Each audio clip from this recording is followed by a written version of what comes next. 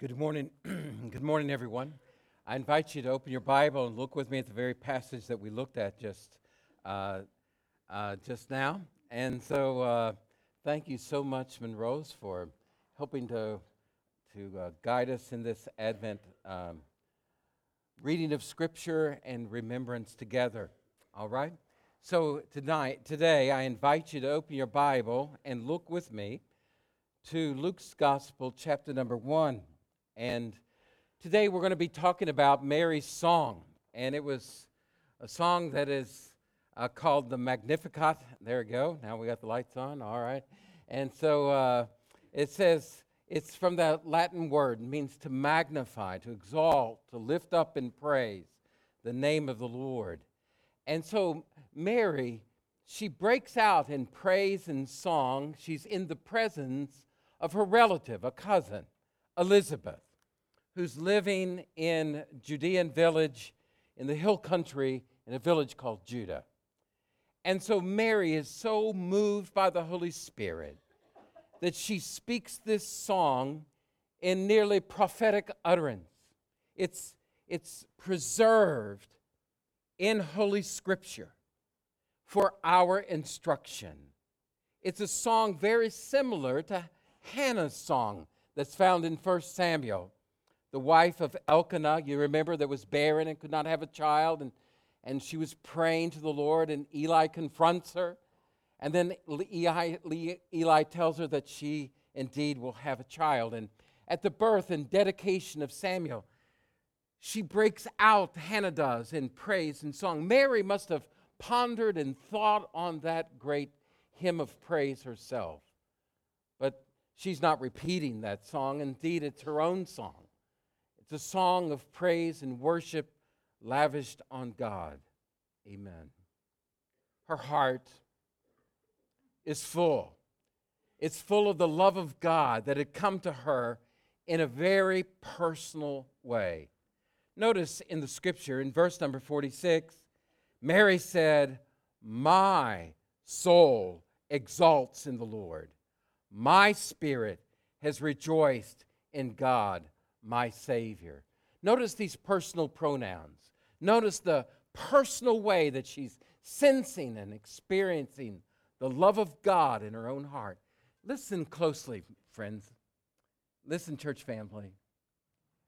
True praise begins in the love of God for us.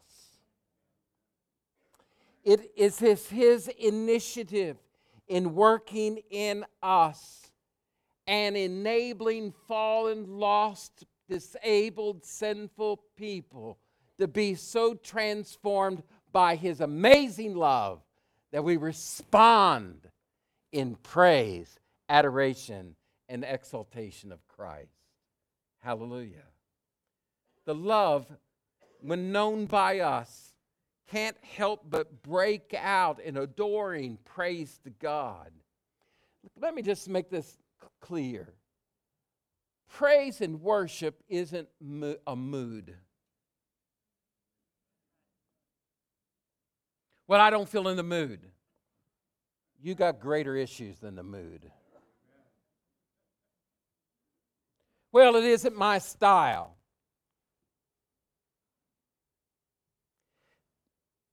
I just wasn't feeling it. That's not it. It's a response. It's a response to God that's spiritual and personal and real and moved by the Spirit of God back to God Himself. That God loves me. That God is with me. That God saves me. That I am rescued. That I have hope. That I am safe. That I am loved. That I am valued. And God's name is worthy of praise. And only His name. So what causes this young woman to break out in such beautiful praise to God? As we think about the coming of God's love, I think that's the response that's taking place in Mary. And first of all, let's kind of look at the setting of this song, and then the song itself, and then what is our reprise? What is our response back in song to God Himself? First of all, we understand the setting of it. It is Mary, and we understand who she is. Mary was from a little backwater town in Galilee called Nazareth. Nazareth was disdained by the elite class, those in Judah, Jerusalem elites. Nazareth and all of Galilee really was considered to be too close to the Gentiles, too compromised, not kosher enough. Nazareth especially was despised. It says in the scripture, check and see, nothing good comes out of Nazareth, it said to the disciples. It's a backwater, hayseed region filled with rubes and dolts and second-class kind of Hebrew people, intermingled and mixed with too many Gentiles. And she is a peasant girl.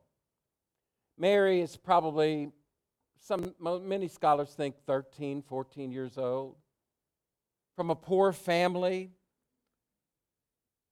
not the finest education, a Hebrew girl, but she knew Hebrew scripture. She was a student of his word. She was from the lineage of David, along with her boyfriend, more than a boyfriend, her betrothed. She's more than engaged. They are to be married and considered married, even though they've not had the consummation of that marriage yet. She is committed to Joseph. Now, Joseph is a carpenter.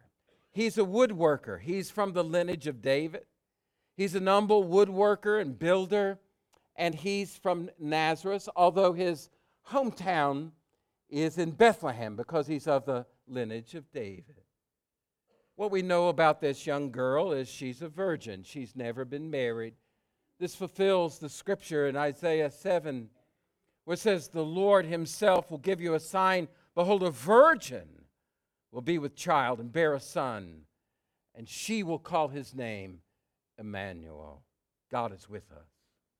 Well, in the back story that you know and we're going to look at here, we notice that an angel of the Lord is sent by God to Galilee, to Nazareth, and he sent this to this virgin girl who's engaged to Joseph. Notice in chapter 1, verse number 27. And it's one of the descendants of David, Joseph is. And her name is Mary.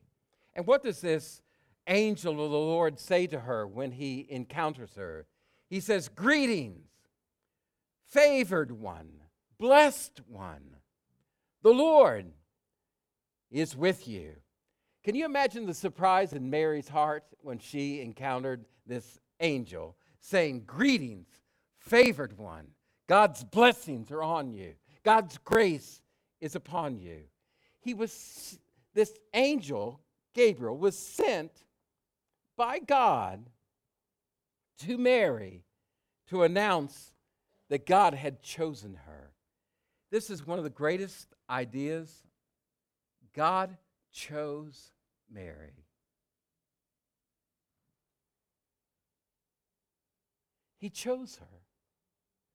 There's a false idea that somehow has infiltrated our thinking that Mary somehow deserved this honor to bear the Christ. That's not true. Mary, like all of us, was broken and in need of a Savior.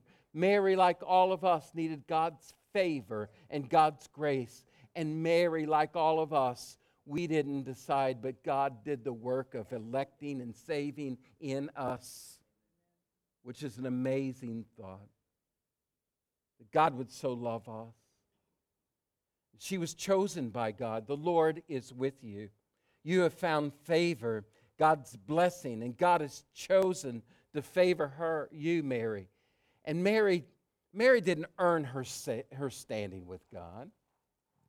It was a work of God's grace. There's really, I think, a couple of extremes when it comes to Mary. First of all, sometimes we magnify Mary too much and we make her more important than Jesus, or she supplants Jesus in our theology, in our thinking. And I think that's wrong thinking. Or that somehow Mary earned God's favor, or that Mary herself was sinless. No, that's not the truth. But other traditions ignore her, and they don't give much honor to her at all. She was the mother of Jesus, by the way. There's only one of those. But in Luke's Gospel, chapter number 11, Jesus has a crowd of people around him, and there was a woman cries out with a loud voice, blessing and favor, she says, and she breaks out, may the person be blessed who bore you, who nursed you. And Jesus responds and says, on the contrary, blessed is the one who hears the word of God and obeys it. Don't elevate my mother higher than she should be elevated. Amen. And so there's this blessing and favor that's on Mary. It's the setting. It's a miraculous conception, by the way. He says, the angel of the Lord tells her that you're going to conceive and bear a son, and this is an unbelievable thought to her. Verse number 31, you will conceive in your womb and bear a son and name him Jesus. He'll be great. He'll be called Son of the Most High. And the Lord God will give him the throne of his father David. He'll reign over the house of Jacob forever, and of his kingdom there'll be no end. And Mary said, well, how can this be? She goes, I'm still a virgin. I've never been married. I've never been with a man. How can this be? And then listen to what the Lord says. The Holy Spirit will come upon you. The power of the Most High will overshadow you. And for that reason, the Holy Child will be called the Son of God. Wow, amazing. That the Messiah, the King, the ruler, the promise of God, it will be conceived in you, and it will be a miraculous thing that is conceived and born. The Holy Spirit will come upon you, and the power of the Most High will overshadow you. And Mary believes God. And she said, let it be done to me according to your word. I'm your servant. And Mary, immediately, the angel says, listen, nothing's impossible with God. Even your cousin, Elizabeth, who's everybody called barren because she's in her old age. She has not been able to have a child, but now she's 6 months pregnant. Mary, God's doing miraculous things. She believed him. And she hurried and made her way to the hill country, and she finds the little village of Judah, and there she finds Elizabeth. And her husband is named Zacharias, who's a priest. And they're both from the lineage of Aaron and priests involved in priestly line. And so she comes to their house, and when she comes, she gives, there's a greeting when she enters the house. And just filling in the backstory of this, they couldn't have a child. Zacharias, you remember the story, was ministering in the temple, and the lot had fallen on him to minister in the temple. And an angel of the Lord, Gabriel, appears to him, and says, "Listen, you and your wife are going to have a baby, and he's going to be great, and he's going to prepare the way of the Lord." And Zacharias, it was more than he could understand, and he didn't really certainly believe, and he said, "How can I know that this is true, and how do I know what you're saying is true?" And he said, "Look, my name's Gabriel, and I stand in the presence of the Lord." And he sent me to you, and so that you might know, you're not going to be able to talk for a while, dude, until the baby's born. And so, indeed, it does happen. And when he comes out, he's mute and unable to speak, and is that way. And then she conceives, Elizabeth does, and he's mute during this whole time of her pregnancy. So when Mary arrives, she's over six months pregnant, and when she hears the voice of Mary, the baby leaps in her womb. And Elizabeth is filled with the Holy Spirit, verse 41. When Elizabeth heard Mary's greeting, the baby leaped in her womb, and Elizabeth was filled with the Holy Spirit. She cried out with a loud voice, "Blessed are you among women. Blessed is the fruit of your womb." Wow. She says, among all women, you are so blessed, and the baby you carry is incredibly blessed. And then she says, how can this be that the mother of my Lord would come to me? Elizabeth, under the anointing of the Holy Spirit, says, the child you carry will be my Lord and Savior. Isn't that an amazing thought? Wow. Two remarkable women, mouths filled with praise and prophecy, kept by the Holy Spirit in Scripture for our instruction. It's amazing, and it's beautiful.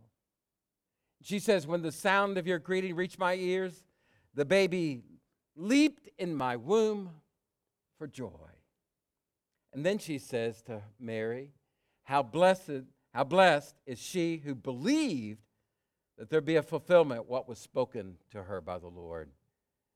So here's this older, formerly barren woman, and she is rejoicing in God and says, Mary, you believed God, you trusted God, and God is doing an amazing thing through you.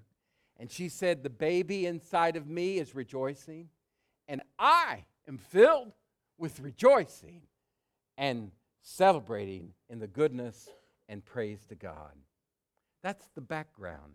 Here in this is the background for this great song that Mary breaks out into. First of all, let's kind of look at the song together. That's sort of the setting. Now, let's look at the song. What has God done for me? It seems to be what Mary is saying. In verse number 46, my soul exalts the Lord. My spirit has rejoiced in God my Savior. What has God done for me? Mary says, number one in this song, He has saved me. He's my Savior. Listen, you only need a Savior if you need saving. And she needs saving, my Savior. She says, this one inside me that we're going to name Jesus is a Savior. That's the meaning of His name. He will save His people from their sins. Born for you this day in the city of David is a Savior who's Messiah, the Lord. And this Jesus, Jehovah, is salvation. This new Joshua is Jesus. And He will save me. Secondly, He regarded me. Means He looked to me. He turned and looked with me with favor and with regard. He considered me of value, even though I'm in this most humble state. I'm nothing but a poor slave girl. I'm nothing from back. I am engaged to a carpenter from poor families in Nazareth and Galilee, and I'm nothing but a sinner and a young girl, and I'm just lower than a slave. But God has regarded me. Isn't that amazing? And not only has He regarded me, looked at me, He's lifted me, He raised me up, He's given me a future. And then she goes on to say, He's done great things for me. He's mighty. He is the mighty one. That's who he is. And he's done a miracle in me. He's done amazing things in me. And I can't even explain the fullness of it. It's never been heard what God has done for me. Isn't that amazing thought? And then she moves from what God has done for me to who God is. Notice in verse 49, and the mighty one has done good things, great things for me, and holy is his name. The word holy, it's about that God is unlike any other thing. God is different. He is holy. The idea of holiness means something that is set apart, but in this context, she's saying he is holy. He is other. He is kadosh. He is pure. He is perfect. He's like none other. That's his name. In the Hebrew scripture, understanding who God is, it's wrapped up in his name. And what is his name? Moses is saying, and what is your name? And who shall I say sent me? And he says, I am who I am. My name is Yahweh. It's a word for being. I am who I am. I will be who I will be. I am. I am different than all other. I am omnipotent, omnipresent, omniscient. I'm righteous altogether. I'm not like a man. I'm just. I'm immutable. I'm beautiful. I'm true. I'm righteous. I am glory. I am love. That's who I am. I am who I am. Moses struggled with understanding the very name of God and the meaning of God and the presence of God. When the children of Israel rebelled and Moses was petitioning that God wouldn't wipe them all out in the wilderness when they rebelled and worshiped the golden calf and idols. There's the breaking of that first set of 10 commandments, and the Lord meets with him on the mountain, and he's petitioning him. He said, if you don't go with us, then we can't go with you. But who are you, God? Show yourself to us that we might know you. And he said to Moses, Moses, I'm going to show myself to you, but not the fullness of myself because you can't handle it, Moses. You'll see the backside of me, but listen to me.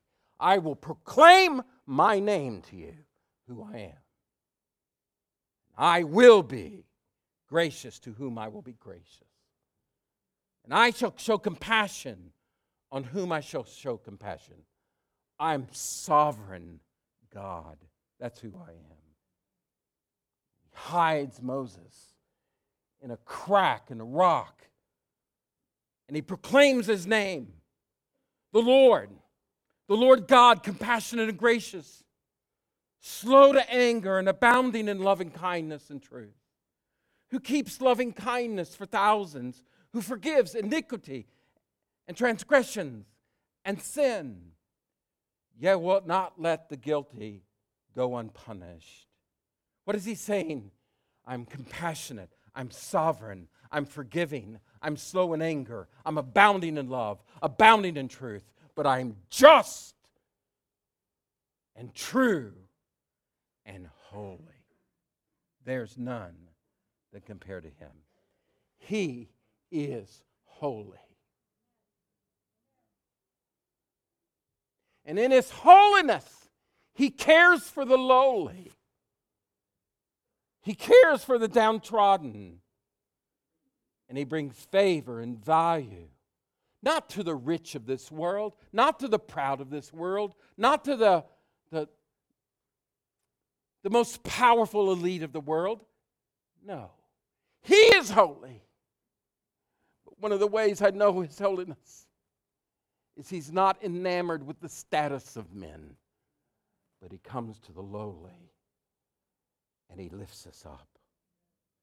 What a holy and righteous God, and holy is his name. If there was somebody that might have been indicted as being unholy, it might be Mary herself.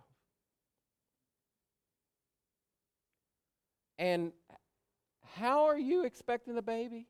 The Holy Spirit came over you? Do you think there might have been some accusation against Mary of unholiness?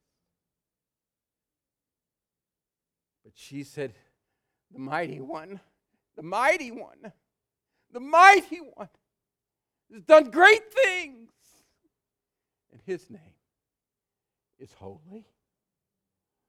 Because what's happened in me is the holy God fashioning this in me.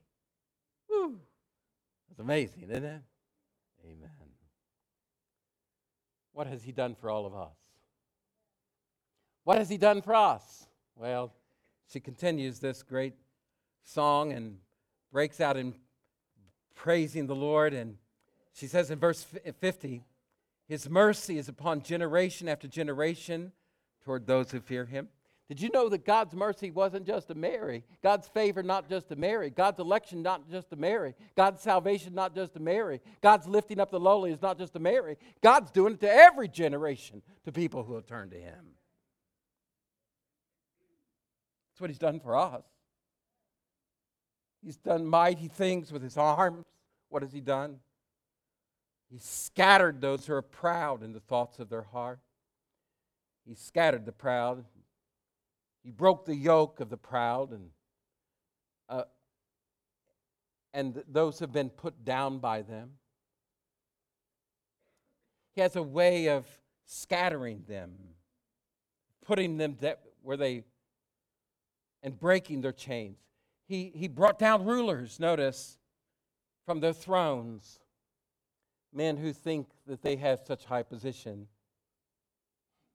But the ultimate proud, the ultimate ruler, the ultimate enemy of mankind is sin in us and Satan working against us. Jesus came to destroy the works of the devil. The thief, the devil is a liar and a thief. The thief comes only to steal and kill and destroy. Jesus came to break and destroy the works of the evil one. Jesus came and conquered death that life might reign in Christ. He had to be like his brothers in everything that he might render powerless him who had the power of death, that is the devil, and might free those who through fear of death were subject to slavery all of their lives. Our Savior broke every chain, knocked down every ruler, and has lifted up his people to salvation. That is something to break out and praise to God for. Amen. Amen. This is what he has done. He gave us salvation. He's valued us. He's made us sons and daughters. But as many as received him, to them he gave the right to become children of God. He's written your name in the Lamb's Book of Life. You've become children of God. You have been given an inheritance. You've been given a new name in Jesus Christ. We, of all people, should praise him. He's taken the hungry, he says, and satisfied and filled him. And God has remembered his promise. What promise? The promise that he spoke to his servant Israel, the nation of Israel, his promise that he spoke to Abraham in covenant promise. And what was that great promise? Notice, he has given help to Israel, his servant, in remembrance of his mercy, as he spoke to our fathers, to Abraham and his descendants forever. This is how God has blessed us and remembered his promise. He said to Abraham, Abraham, look at the stars. You see how many of them? So shall your descendants be. Isn't that amazing? He promised he would bless all the world through Abraham. He promised David that there would be one who would sit on the throne of David forever. His kingdom would be established forever. Jesus is that Messiah. Jesus is the promise that was given to Abraham. Jesus is the glory of God. Jesus is the miracle child.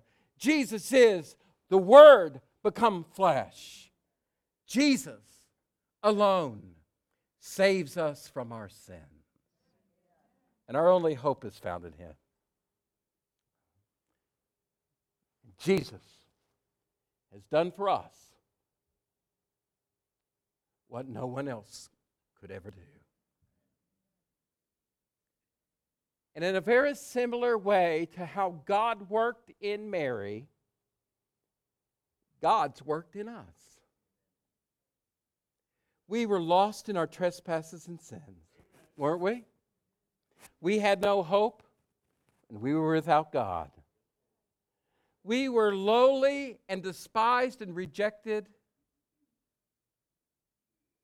And we had no hope to earn our salvation or be made right with God.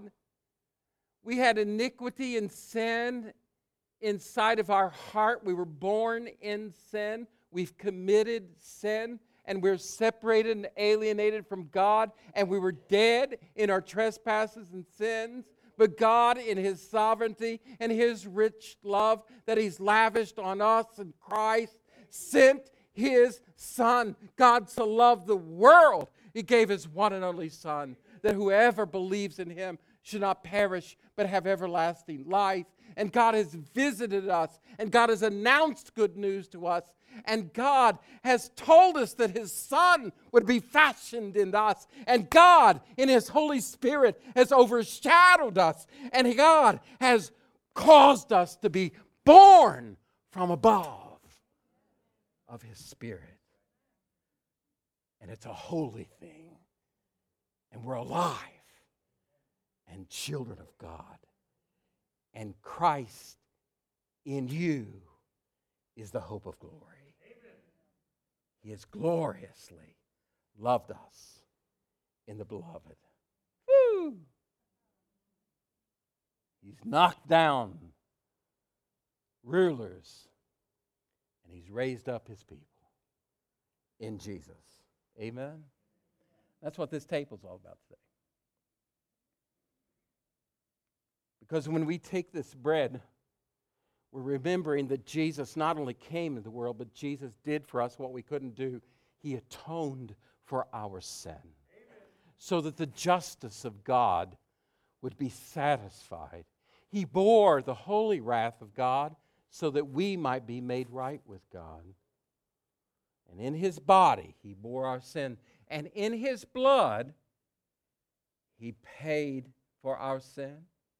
He spent His life, and He became the perfect sacrifice for all of our sins. It's glorious. It's amazing. And today, when you trust Christ, it means you believe Him. You turn from your sin and put your faith that Jesus Christ alone is the Son of God, that He died for your sins and rose again. And your life is found in Him alone. Alone.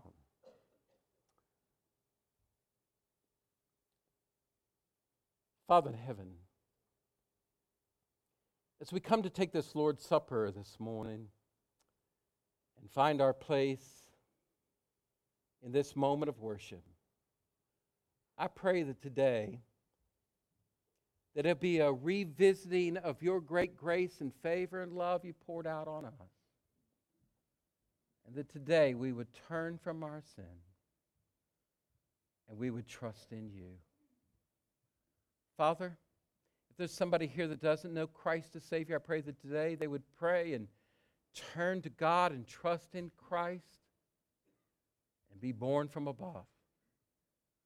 Lord, you're working just as you worked in ancient days, you're working today and calling people to yourself.